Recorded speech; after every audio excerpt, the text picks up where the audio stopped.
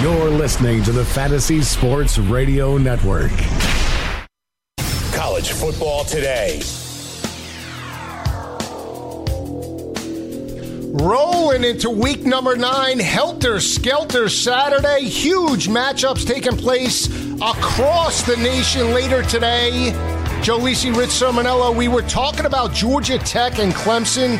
Clemson's won 4 of the last 5 by 19.5 points per game. Picked this victory up in Bobby Dodd Stadium last year, 26-7. Talking about a Clemson defense, Rich, that's holding opposing offenses to 108 rushing yards per game and only 180 passing yards through the air. They're going up against a Georgia Tech offense that's rushing for 372 yards per game. To me, it doesn't matter. I think it does come down to the physicality of the Clemson defensive line. I think they win this ball game convincingly, 24 points or more later today. The area of concern for me, Joe, with regard to Clemson, and Clemson will win this game. I think they'll bounce back. I don't know if they lose another game this season. I think they got their one loss out of the way against Syracuse. But the offense, Kelly Bryant's been solid, but he's not 100%. Got concussed Friday night against Syracuse, has had an ankle issue. And one of the real trappings of Kelly Bryant has been his mobility.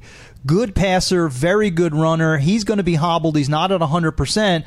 And at Georgia Tech, they have struggled against the Clemson defense, but the ability to take the air out of the ball, slow down the tempo of a game, run it with Taquan Marshall and Kervonte Benson, their B-back, I think that'll be just enough to get a cover. I could see Clemson winning this game by 12, 13 points, but the Clemson offense, that's my issue. We still don't have a true number one running back. We don't have a number one receiver. The offensive line has been good, but with Kelly Bryant at less than 100%, I think they'll struggle to score. And by the way, you know this because I know you've been on Georgia Tech a number of times this year. The Yellow Jacket defense has been surprisingly good this season. Very good, particularly on third down. So I think this could be an offensive struggle for Clemson. They win the game, but I don't think they cover the 14.5 Really? points. Well, we'll see how it plays out. I mean, here's what I look at and you're right about Clemson's offense, but what I look at is the wide receiver core of Deion Kane, Hunter Renfrow, Ray McLeod. They've combined for 88 receptions, only 3 receiving touchdowns, but I think they're able to stretch Georgia Tech's defense vertically. To me, that's the matchup you want to see play out. You mentioned Georgia Tech. I mean, they are a balanced offense in terms of third down conversions, converting 51% of their third down attempts and holding opposing offenses to 29% on their third down attempts. That's the matchup. Force Clemson into third down and long situations. Give your secondary a chance. I just feel it's a speed advantage, not just offensively for Clemson. It is the defensive front. You look at Cleveland Farrell and Austin Bryant, 5.5 sacks apiece. They entered this matchup, 28 total sacks, Rich, but they're dominant forces that could disrupt the timing of the triple option. Yeah, it won't be so much the defensive lineman because sacks won't be an issue against the triple option of Georgia Tech. Dorian O'Daniel, the linebacker of Clemson, he has really impressed me. This could be the kind of game against a run-based offense where he's around 14 or 15 tackles. That's the one defender for Clemson. But again, I'll go back to the Clemson offense. They need to get that fixed. If they're going to go on to win an ACC title and compete for another national championship, they have to become more potent on that side of the ball. I think they put up 45 points on Georgia Tech's defense a little bit later tonight. It is an 8 o'clock kick, so keep an eye out. Rich likes Georgia Tech with the points. I like Clemson. When we come back, we'll be breaking down the cocktail party, Georgia and Florida. Joe Lisi and Rich Sermonello live on the Fantasy Sports Radio Network, Studio 34. The award-winning Fantasy Sports Radio Network is your free fantasy source 24 hours a day, 365 days a year. You can catch this show and many others live on the Fantasy Sports Radio Network app, iHeartRadio, or TuneIn Radio. Want to listen on your computer at work? Go to fntsy.com/radio or check us out on YouTube Live on the Fantasy Sports Network YouTube page, where you can ask questions, discuss topics with other fantasy enthusiasts, or tell everyone that you disagree. Call into your favorite show and ask your questions on the air. The number is 844-843-6879. The Fantasy Sports Radio Network is the only totally free 24/7, 365 days a year fantasy sports network of its kind without a subscription. The Fantasy Sports Radio Network, your fantasy source.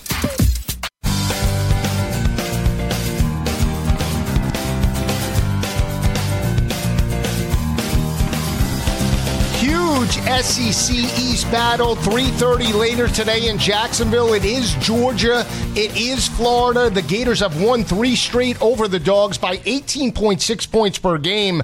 But this is a Georgia offense that's come around under Kirby Smart. They're averaging 282 rushing yards per game, passing for 171 yards through the air. They're going up against a secondary in Florida, Rich, that has held opposing offenses to 50% completion percentage, 9 passing touchdowns. But I like Sony Michel, Nick Chubb, and Jacob Fromm to get the win. I just think it's going to be a lot closer than people think later today.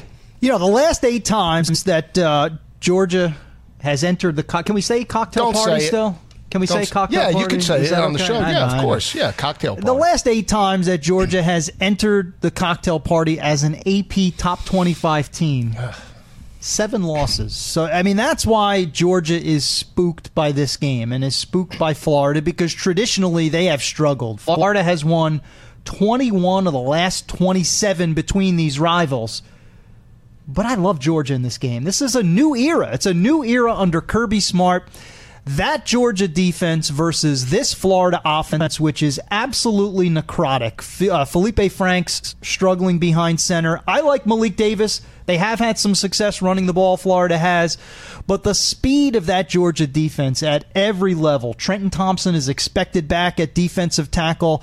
I'm going to say this could be the best linebacking core in the entire country. Roquan Smith, David Bellamy, Lorenzo Carter. Those guys go from sideline to sideline as fast as anybody in the country. Jake Fromm is getting more comfortable. You touched on the running game with Sony Michel and Nick Chubb. I know this is a rivalry game, and I know the Dogs have struggled, but I think this is a breakout moment for them in Jacksonville against Florida. I think they cover this game, win it by 17 points, win it comfortably.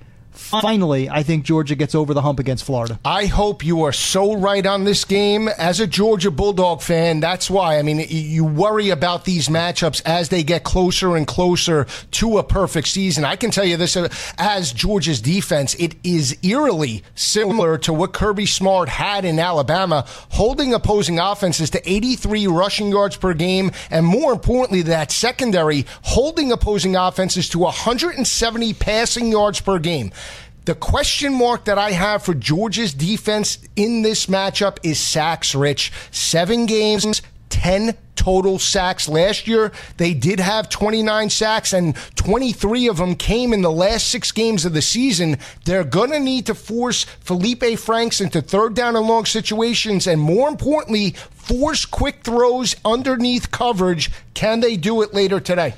Yeah, I'd like to see more sacks. I think there's going to be a time where Georgia has to put more pressure on the quarterback. Could be the Auburn game, could be an SEC championship game. And it's a bit surprising, too, because you look at the speed off the edge that they have with those outside linebackers, with the defensive line that Kirby has. It's a bit of a surprise. I think it could be somewhat endemic to the type of games that they've played. I mean, the only close game that they played has been the Notre Dame game. They won by 1 point. Every other game, they've won by 3 touchdowns. So is it possible that they haven't had to dial up pressure in the second half of games? I don't know if they will in this game either, because I could see Felipe Franks in a lot of third and long situations. They're going to play to stop the run. Again, Malik Davis has been impressive. I really have liked the opportunities that he has had this season. Since Scarlett has been out, Malik Davis's role has increased, and he's made the most of it. But I don't think they can run. This is a one-dimensional offense, Joe. To try to run against that Georgia defense is going to be very difficult for Florida. I think the only way Florida covers in this game is if they get a non-offensive touchdown. It's going to have to be something from special teams. It's going to have to be a pick 6, because the offense, strictly the offense of Florida against the Georgia defense, I think they're good for about 1, 2, maybe 3 field goals. I wouldn't be shocked at all if they don't get into the end zone against Georgia. Well, I agree with you. I mean, I am expecting Georgia to win this ball game later today. I just, when you see that big number, you're expecting them to dominate. And when both teams do have an extra week of preparation, that's my concern. And I look at Florida's defense. They're going to force Jake Fromm to beat them over the top. Let's make no mistake about it. You look at Sony Michel and Nick Chubb. They've combined for 1,180 rushing yards, 14 14 rushing touchdowns. And Jake Fromm has played well in the system. He's completing 62% of his passes, 1,262 yards, 12 touchdowns, 3 interceptions, Rich. But you know this is a veteran defense in Florida. They're going to stack the box and force Jacob Fromm to stretch them vertically, and he's going to have to do it in this ballgame. Yeah, that's a good point. I mean, Florida's methodology will have to be to stop the run and put the pressure on the young kid to deliver. I think he will. He has stepped up. Yeah, he's stepped up a number of times this season, has not played like a true freshman. Again, to me, the big concern that I have is the Florida offense. I can't get beyond Felipe Franks. And let's take it off the field for a moment. It has not been a good past couple of weeks for Jim McElwain. You know, I don't think it's fair necessarily, but Jim McElwain is starting to feel a lot of heat that he's been unable to get Florida over the hump. Yes, back-to-back SEC East titles, but it's a weak SEC East. I think Gator fans are looking for something more. They've lost back-to-back close, emotional games. I know they'll be up for Georgia. There's been talk of death threats towards the Florida coaches and players. So it's been a very odd past couple of weeks for Florida away from the field. I think there's a troubling tide in Gainesville. You had the spate of kids that were out at the beginning of the season, kids that were dissed from the team. I think Florida is in trouble right now, and I think if Georgia puts its foot on the pedal, I think they could run away with this game in the second half. It's intriguing, the mentality of college football fan bases, because Jim McElwain, as you mentioned, did bring back-to-back SEC East titles to Gainesville. He's receiving more pressure than, in my opinion, Butch Jones in Knoxville, that really hasn't had an SEC East title in 5 years. Maybe he raised the bar to the point, you look at any sport as an escalation, right? You kind of, you get into the postseason, you get a bowl game, then you win a division title. Well, the next step for Jim McElwain and the Gators is to win an SEC title. So they look as if they've plateaued. If they lose today, they're certainly not going to, they have any chance of winning an SEC East. So, now you're starting to go backwards. 3-3 team. You're regressing into his third season for Jim McElwain. So I think there's a lot of pressure on both he and his kids. I don't think this is going to be a positive ending for the Gators in Jacksonville. Yeah, I see Georgia winning a very low-scoring game, 28-17. Florida ekes into the number. They don't dominate in any way, shape, or form. Georgia does get the win convincingly, but by Vegas standards, right, I do like Florida in this matchup. 14 and a half in that area. I think it's between 17 and 20. And once Florida gets down, they don't have the type of offense that can rally. I think Georgia and Kirby Smart can pin their ears back. And having lost 3 in a row, those juniors and seniors that have not beaten this Florida team, I think they're going to be bloodthirsty in the second half. So I think they'll continue to put the pressure on them and really pound Florida, not to the same level as the Tennessee game, but something similar to that. I think they're really going to want to put a hurting on Florida. We'll see how that game plays out. That is a 3:30 start as well. We're going to be locked and loaded at 3:30 because there are so many marquee games. You need multiple TVs. I suggest you come down to Rock and Riley's with us and watch these games play out. Great place to watch games a little bit later today. We'll turn our attention to an 8 o'clock kick. It is Texas Tech and Oklahoma. You look at Oklahoma since 2012, Rich. They have 5-0 over the Red Raiders and have won these games by 16.8 points per game. They got a very close victory last week in Manhattan, eking out Kansas State 42-35. I love Baker Mayfield here. I think Texas Tech loses this ballgame 28 points or more later today. Yeah, listen, I'm concerned about Texas Tech, despite the fact that I have them as one of my best bets. It's more of an anti-Oklahoma pick at this point. I am so disgusted by Oklahoma's defense. I am. I'm actually disgusted. Last week against Kansas State, Alex Delton, very fast, very athletic quarterback, clearly a one-dimensional offense. They could not stop Kansas State. They couldn't stop Baylor. They couldn't stop Iowa State with a backup quarterback. So now here comes Texas Tech, cornered a little bit, on their heels. Cliff Kingsbury knows that he has to compete in this game. So Nick Shimonik, Texas Tech against that Oklahoma defense. Oklahoma wins this game, not picking an upset, but the Sooners looking ahead to Bedlam next week against Oklahoma State, struggling on defense. Yeah, Oklahoma will score a ton of points, but I think Texas Tech scores as well. The key for me is Cliff Kingsbury game planning against the Oklahoma defense and Texas Tech finding a way to get Justin Stockton, the running back, involved in the offense. Listen, opponents are daring, they're begging Texas Tech to run the ball. Take advantage of that. You got a good back in Justin Stockton. Use him, balance it out. I think they cover the 20 points as Oklahoma starts to look ahead to the Cowboys. The one thing I don't like about Cliff Kingsbury and Texas Tech over the last 3.5 years I've been on them, they're 10-21 in the Big 12. When you can't win in the conference, that's a testament to your head coach. So we'll see how it plays out. When we come back, we'll be joined by former Georgia Bulldog wide receiver Corey Allen. This is Joe Lisi and Rich Sermonello live on the Fantasy Sports Radio Network, Studio 34.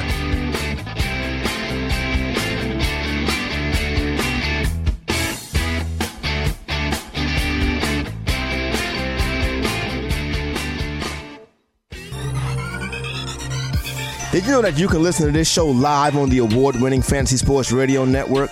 Listen on the iHeartRadio app, the TuneIn Radio app, or download the Fantasy Sports Radio Network app. The Fantasy Sports Radio Network is the only totally free 24/7, 365 fantasy sports network of its kind without a subscription. Check out YouTube Live on the Fantasy Sports Network YouTube page and participate in the programming there, where you can ask questions, discuss the topics with other fantasy enthusiasts, or tell everyone that you disagree.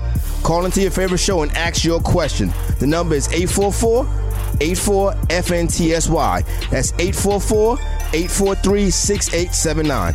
The Fantasy Sports Radio Network, your free fantasy source 24 hours a day.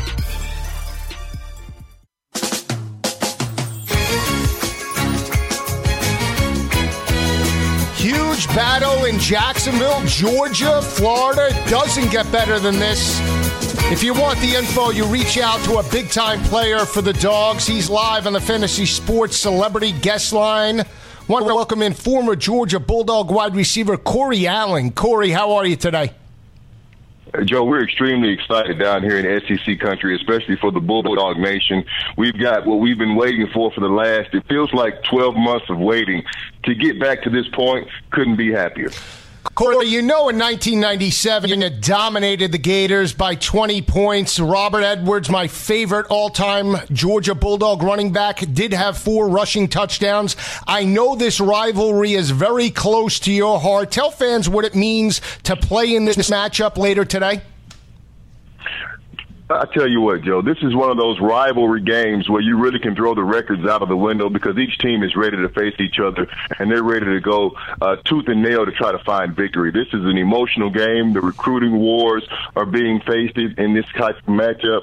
The coaches really seem to be on 2 different spectrums right now when you look at McElwain and his 2-time SEC visits. But right now, Florida's really struggling. And then Kirby Smart, we're really excited in Bulldog country because he has the team pointing in the right direction.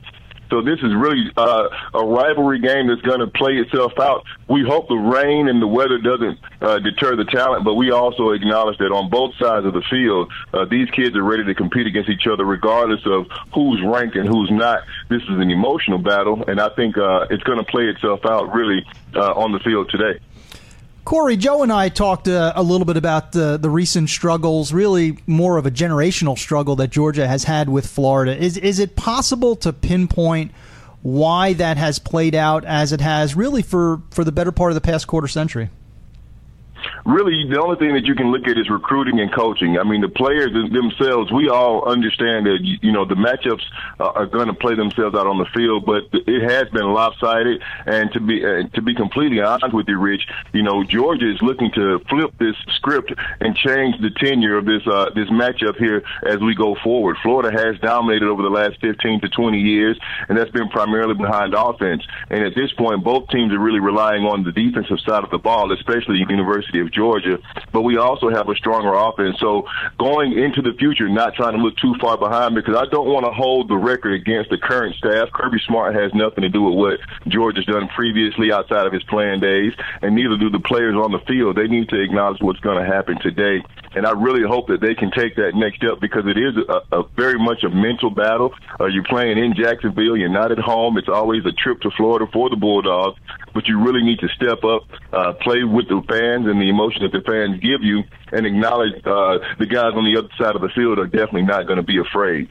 Corey, when you look at the Georgia quarterback Jacob Fromm, he's went on the road. He beat Notre Dame in South Bend. He went on the road and dominated Tennessee in Knoxville. The defense, stepped up in that ball game. Now he's in his first true rivalry game. How important is it for Georgia to start fast from an offensive perspective to take that pressure off of him later today? Most case scenarios, you want your freshman quarterback to have the best situation in front of him, and the best thing that the Georgia offense could do is put points up early.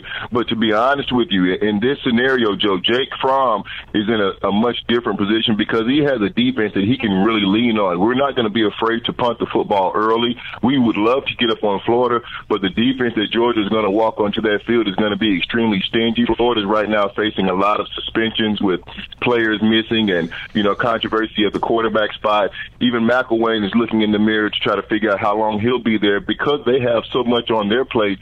Our main goal on the offensive side of the ball is to not turn the ball over, don't make mistakes, and not give that Florida offense a short field by putting them in great position. Rely on that defense. Don't be afraid to punt. Because in the end, in the second half, I think Georgia's going to pull away with the talent, with the game plan, and Jake Fromm is going to be steady. He doesn't have to win the game on his own, which is really the best thing for the Dogs. Corey, talk about year-over-year progress for this program. Good team last year, Kirby's first season, Jacob Eason at the time, a true freshman behind center. But this year, Georgia looks like they're on the brink of being one of those elite teams that can play for an SEC title, possibly a national championship. What are some of the changes that you've seen year one for Kirby versus year two? I think the attitude of the players is much different. I think last year, in Kirby's first year, losing the games that he lost, we lost a lot of rivalry matchup games. We lost to Florida. We lost to Georgia Tech. We struggled in that last-minute bomb against Tennessee. All of the matchups from last year like that has helped to reinforce the message that Kirby has given for these players moving forward. Right now, we've got a much more veteran defense. We've got guys on the offensive side that have been in the system a little bit longer now. So I think it's just put the Bulldogs in a position to build some consistency and understand that what their coach is telling them plays out on the field. And if you work hard in the offseason, which is what they've done in the offseason, along with bringing in top-tier talent, you got to have the players to make it work on the field. Kirby Smart's done a great job, he and his staff, especially when you consider Dale McGee being named Recruiter of the Year. They're getting the players in, they're coaching them up, and the players are taking heed to the message that's being given to them over the last 2 years. Corey, I want to talk about the offensive line because it wasn't a strong suit of the offense entering the season, but they've really gelled down the stretch here. They're rushing for 282 rushing yards on the ground, opening up huge holes for Nick Chubb and Sony Michel. What do you see out of the offensive line? And more importantly, what could they do moving forward that can really challenge Alabama should they get to the SEC championship? So the game's going to be won in the trenches on both sides of the ball, whether we look at the offense or defensive line. And right now on Georgia's offensive line, you got kids like Isaiah Wynn and Gilliard over at the center position who've transitioned into new positions, and they've had a strong showing thus far. They got a great backfield behind them. So that offensive line, even with some young parts like Thomas at right tackle, a true freshman, those guys have gelled and gotten better week to week this season, and they're going to have to continue to do so. Right now, Georgia is really looked at as a team that likes to run the ball, and you can't help it when you consider Sony Michel or Nick Chubb or even number 7, our young freshman running back Swift. We've got a lot of talent in the backfield, even Elijah Holyfield. But the long story short is the line has gotten better, will continue to get better. Today, it doesn't have to be a 400-yard passing game. We just have to do enough to win the ball game. And then week to week, Kirby makes sure that we get ready for the team coming up. So I feel very good about the offensive line and the progress that they've made. It's really been impressive, especially in the running game when people know we want to run the ball. Corey, Joe brought up an interesting statistic when he and I were talking about the game today. Georgia, as dominant as the defense has been, just 10 sacks through 7 games. Bit of a surprise considering the edge pressure and the talent with Lorenzo Carter and David Bellamy. Is that a product of the system, blowouts that Georgia's playing? Is that something that we should be concerned about going forward on the defensive side of the ball? I think pass rush and pressure is always going to be something that is looked at as a defensive strength that we need to continue to work towards. But at the same time, because of the things that we've mentioned as far as Georgia liking to run the ball, especially with having over 200 yards in the average, that does consume time, and that does put teams against the wall a little bit as far as how many plays they can run. So the big thing for Georgia is to continue to work on that edge pass rush. We do have a lot of effective pass rushes up the middle, especially when you look at Roquan Smith and the rest of the linebacking core. But you are exactly right. When you look at Gavin Bellamy and Lorenzo Carter, you do look to see more sacks actually taking place, and I think that's one thing that we've emphasized. The main thing that we want our linebackers to do is to not lose the contain aspect, because the defense is built on responsibility, and as long as those guys continue to play as a cohesive unit, we should be in good shape as a Bulldog defense. Corey, I want to stick on the defensive side of the ball. I feel that Florida will attack Georgia on the perimeter with the mobility of Felipe Franks. From a defensive perspective, how do you see Kirby Smart? Do you put the ball into Felipe Franks' hands and force you to beat you over the top of your secondary today? I think that's the best thing to do, because the one thing you cannot afford is for Florida's rushing game to become effective, because that will set up any passes and play-action passes. Our secondary, after playing against a team like Missouri and letting two 64-yard bombs go out over their head in between the hedges, I think that was a clear-cut notice for the defense to understand that, hey, we have to clean these things up. Kirby Smart's mentioned all week with the fact that our secondary is going to have to be ready. Felipe Franks has a huge arm, and the one thing he can do is let it rip down the field on a long rope. His best attributes this season has been under 10-yard passing. So they set up their deep ball with short passes, and we have to just maintain our responsibility, especially as a secondary. We got some strong guys, especially at the safety spot, who really need to keep their heads up and make sure that their deep is the deepest, because that's Florida's big chance. The big play is what the secondary has to prevent. Corey, great insight and information from a big-time player between the hedges. We love to get you on. Should Georgia dominate this ball game? I know you're picking Georgia. You want to throw out a score? I tell you what, to be honest with you, Joe, this is one of those flips, and I think Georgia is really going to try to take advantage of it. I see the Bulldogs coming out on top big in the second half. I've got a 17-point spread, 37-20. Florida sneaks in 2 scores late to clean it up, 37-20 Dogs by a lot. Wow, Corey Allen with Rich Sermonello, domination later I kind of agree with that assessment. High scoring, though. Yeah, I agree with that assessment. I mean, 37 points against the Florida defense would be impressive. Georgia's offense has not been potent. They haven't really been explosive all season, but I agree with Corey. I think this is one of those times where you've seen sort of a flip in the personnel, flip in the trends of two rivalry programs. If Georgia is going to seize on that advantage, now is the time to do it. And again, I think in the second half, there's no looking ahead to next week. I think they're going to want to take advantage and really put their foot on the throat of the Gators. And Corey was subdued. He had a huge reception in 1997 over former Florida cornerback Fred Weary, about a 35-yard reception that set up a Robert Edwards touchdown run. But he didn't want to say that. He was being humble. 1997, I was in Knoxville, Tennessee watching that ball game, but that's a different story for a different show. When we come back, we'll be breaking down the top 25 battles with game time decisions. So Gabe Morency, this is Joe Lisi and Rich Sermonello live on the Fantasy Sports Radio Network, Studio 34.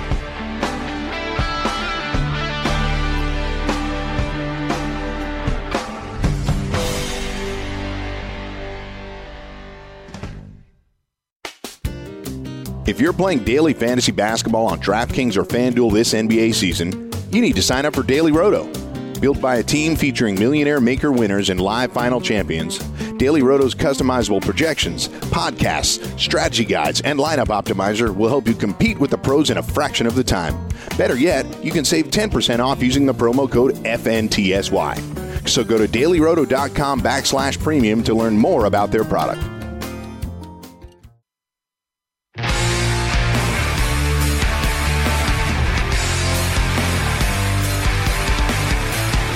Great matchups taking place in about an hour and a half We kick off the 12 o'clocks. If you want to talk about the gambling perspective, the Vegas angle, you bring in Game Time Decisions host Gabe Morency. Gabe joins us. Gabe, I know you're locked and loaded. You're ready for 12 o'clock later today. Yeah, we're fired up for an afternoon of football this afternoon, guys. You know, there's a big debate, and people that bet on college football approach it in different ways. Some guys like to bet on the Sun Belt or the MAC and feel as though they have an advantage in the lower tier conferences that not a lot of people pay attention to. And you have others who think that's crazy. They don't want to put their money on a South Alabama. They don't want to trust a team from the MAC or a team from the Sun Belt. They like to bet on big time college football. I'm somewhere in between. I like to bet on everything, so I'm somewhere in between. But today, a great afternoon of college football. Really looking forward to the 3:30 slate. It's as good as it gets. So it's football weather right now. Fall has finally arrived on the East Coast and in the Midwest. The pressure starts to tighten. We're pretty much, the playoffs have pretty much started, as Brian Kelly stated. People talking about Notre Dame in a letdown situation. I really don't know how you have a letdown situation in college football when every week is so important. But as far as the early card is concerned, and I'm going with less is more this week, guys. I'm going to start off with this Oklahoma State, West Virginia football game in which I think we've got a live dog here with the West Virginia Mountaineers. 2 losses on the season, both by 7 points. The first game of the year against Virginia Tech, they were working out the kinks of this offense, and this offense is really starting to find its rhythm right now. Will Grier looks like a different quarterback in this offense than he did with the Florida Gators. They're averaging 53 points a game at home, guys. And I know Joe's a big numbers guy, so I don't have to tell Joe this. But two explosive offenses, yet this is a tough place to play. It's a tough place to play. They're 3-0 at home. They're 3-0 against the spread, and they're also 3-0 to the over. I think the number's a little too low here at 72.5. Whenever you're betting on an underdog, you always want to bet on a team that's going to be able to come back if they're trailing. If we're down by 10, if we're down by 14, if we're down by 17, do we have an offense that'll be able to come back and punch a ticket through the back door? And West Virginia is that offense. Yet I don't think it's going to get to that point. I think they're going to trade blows all afternoon long here, guys. I think the spread's too high. I think Oklahoma State are going to be in for the fight of their life just to win this football game. I'm going to take West Virginia plus the 7.5. It was 8. This number's been bouncing around. Last night, Oklahoma State were laying 8. Money's starting to come back in on West Virginia. I'm surprised that the number's not 6, 6.5, even if that high. West Virginia don't get respect, and they're not getting any respect from the odds makers here, and I'll take advantage of it. I'll even take a shot, a puncher's chance here on West Virginia money line, plus 250, and I'm all about the money lines, guys. This afternoon at 3:30, I think it's going to be upset city. Oh, that's intriguing. Let's jump right to 3:30. The big games: Penn State, Ohio State, NC State, Notre Dame. I'm dying to hear what your thoughts are, Gabe, on those two key matchups in the middle of the day. Well, as a Michigan fan, I can't really say what I'd like to see what happened today at this stadium. All right, but I've got to make a pick on this game, and this is the game I'm looking most forward to, actually. And I'll ask you guys this after, if you can only watch one of the games. But nobody's gotten rich betting against Urban Meyer, specifically in a revenge situation. And number 2, specifically when he's got time to prepare for a football team. Devastating numbers, 14-0 straight up in this situation, 13-0-1. All right, when he's coming off a bye, or at least we should state, since one loss. The only time he ever lost in this situation was to Big Ben Roethlisberger, believe it or not, when he was at Bowling Green. So since then, he's 14-0 in these situations. But I don't think enough people are talking about Penn. First off, let's throw out all the numbers, and let's just say I think Penn State are a better football team than Ohio State are. Ohio State have a lot of blue chip talent, but we've seen over the last couple of years they've had a hard time putting this together. And I find it comical, actually, that Penn State are getting criticized, and I see a lot of people out there stating Who has Penn State beaten? They haven't played anybody. Who's Michigan? They struggled against Iowa. Yeah, so what? So Ohio State get credit for beating up UNLV now? The one tough game Ohio State played, they lost. I'm not stating Ohio State's mystique is gone or anything like that. And I'm not drunk and I'm not hungover, okay? But what I am telling you is people aren't fearing Ohio State like they used to. Penn State aren't taking the field intimidated today. They think they can win this game outright, and I don't see any reason why they can't either. I think they got a better quarterback. I think they have a better offense. I think defensively they match up well against an Ohio State football team that has a hard time throwing the football. Ohio State always look a lot better when they're kicking the snot out of Rutgers and they're running around and JT Barrett's making plays.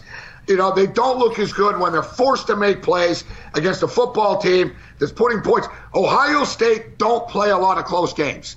They just don't. They should have lost that game to Michigan last year. It wasn't a freaking first down, all right? It's not as if though they're masterful in close games. And we saw they got overwhelmed by Clemson. They lose to Oklahoma. To me, Ohio State aren't as lethal and as dangerous on both sides of the football as they used to be. I think Penn State win this game outright. So obviously I'll take the points. I'll take the Nittany Lions on the money line, and I'll take the points. I like Penn State to win this football game. Gabe, a game that I really like is TCU and Iowa State. Iowa State ranked for the first time since 2005. They're +8 in turnover margin. Ames is a very difficult place to play. They're coming off a 208 rushing yard performance in Lubbock. I think it continues at home today. I'm calling for the close victory, 28-23 over Kenny Hill and the crew later today. How do you see it playing out?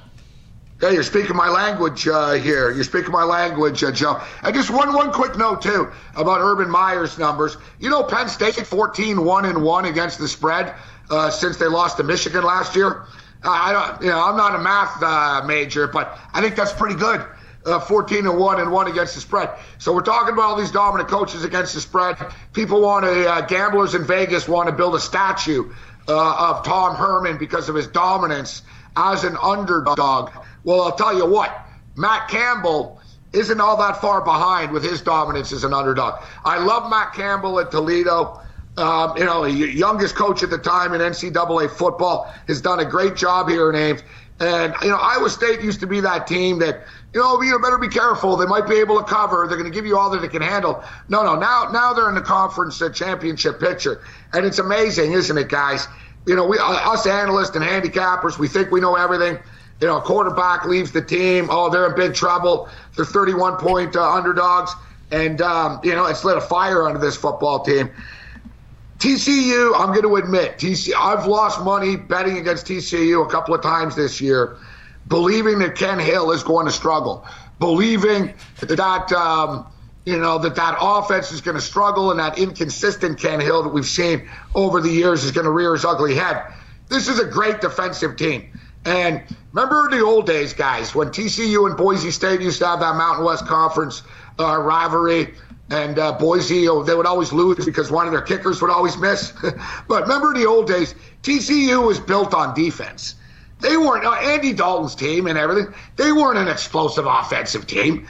And then, the Big 12, TCU sort of got caught up in this track meet shootout style of football. If you notice, they've sort of gotten back to the roots a little bit. TCU is a very good defensive football team with a ton of freaking talent on the defensive side of the football. But this game is a trap. Out of all these teams, and we're going to get to Notre Dame, we're going to get to the Florida game, I believe that two of these teams are going to lose today. All right? And I think TCU could be one of them. I think they're going to have their hands full. I think this game's going to be a real fun football game, Big 12 style, Mid-America heartland. I'm looking forward to this one. I've got to take the live dog here. Matt Campbell is a genius against the spread as an underdog. Dominant numbers. Give me the Iowa State Cyclones plus the points. Gabe, great information. We'll get you on next hour. We'll break down some other 12, 3:30, and 8 o'clock games a little bit later. I'm seeing big line movement in one of the big ones too, guys, so we'll get you caught up to date with that.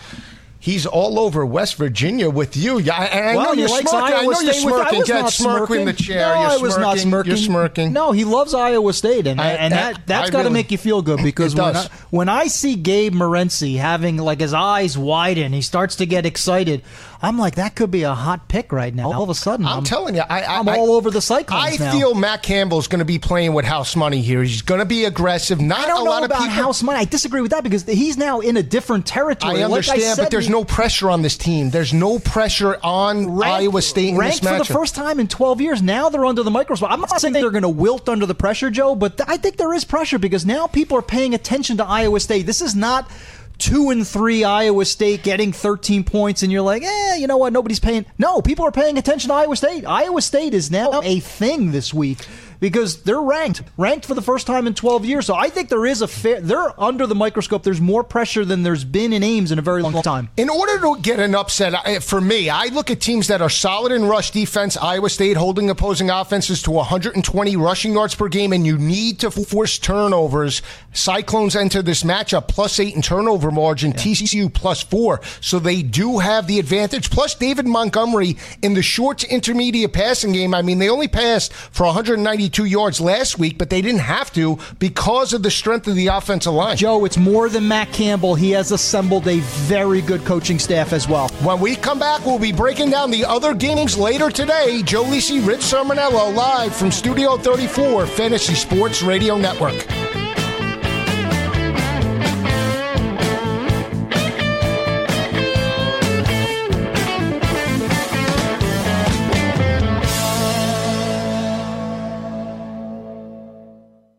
Playing daily fantasy basketball this year? Consider Daily Roto your go-to resource. Whether you play on DraftKings or FanDuel, Daily Roto's customizable projections, podcasts, strategy guides, and lineup optimizer will help you compete with the pros in a fraction of the time. With a team featuring millionaire maker winners and live final champions, there's no better place to get your NBA DFS content. Better yet, you can save 10% using the promo code FNTSY.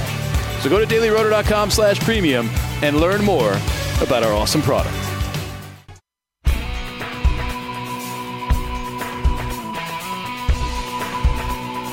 Rapid fire picks. Let's jump right into it. Pac-12 battle, Washington State, Arizona. Cougars coming off a dominating home shutout win over Colorado.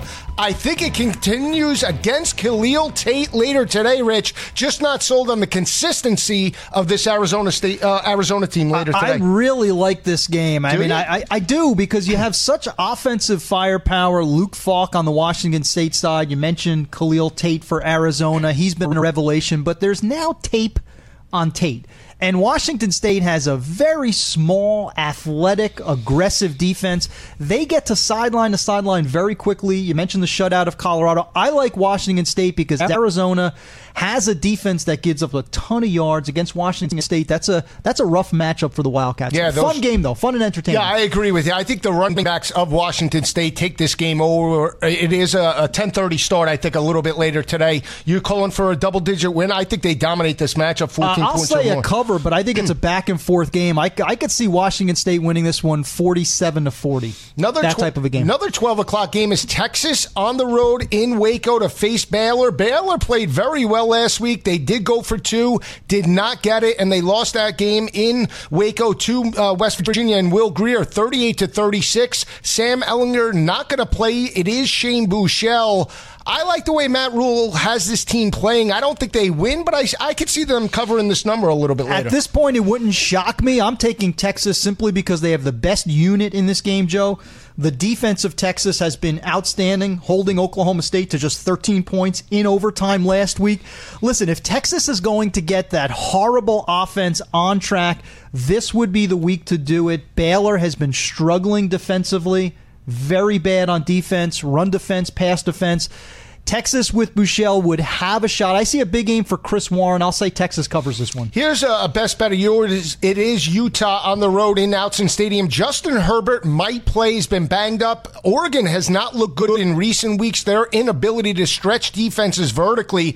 They did win this ball game last year, but I feel the more complete team is Utah. Not a best pick of mine, but I'm just not sold on the physicality on the offense and defensive lines of Oregon in this matchup. Let's not forget that Utah, before before the horrible loss to Arizona State, they hung with Stanford. They almost beat USC, had a 2-point conversion attempt to beat USC at the Coliseum. It fell short. So Utah's a quality football team, physicality, absolutely. What I didn't like last week, whether Herbert plays or not, is the offensive line of Oregon, which I had a lot of hope for, got completely dominated by a UCLA defense that neither you nor I like at this point. So the offensive line is struggling. Even if Herbert does come back, how rusty is he after not playing for the better part of a month with a collarbone injury? So I like Utah to bounce back with a victory. I agree with that. Here's a game I really like. It's Michigan State on the road in Ryan Field, Northwestern. This is a Northwestern defense over the last 5 games that is holding opposing offenses to 94.8 rushing yards per game. They got the gutty win over Iowa last week. You look at Michigan State, they do have Penn State on deck, and more importantly, over the last 4 games, Michigan State has converted 17 of 57 third down conversions, 29%.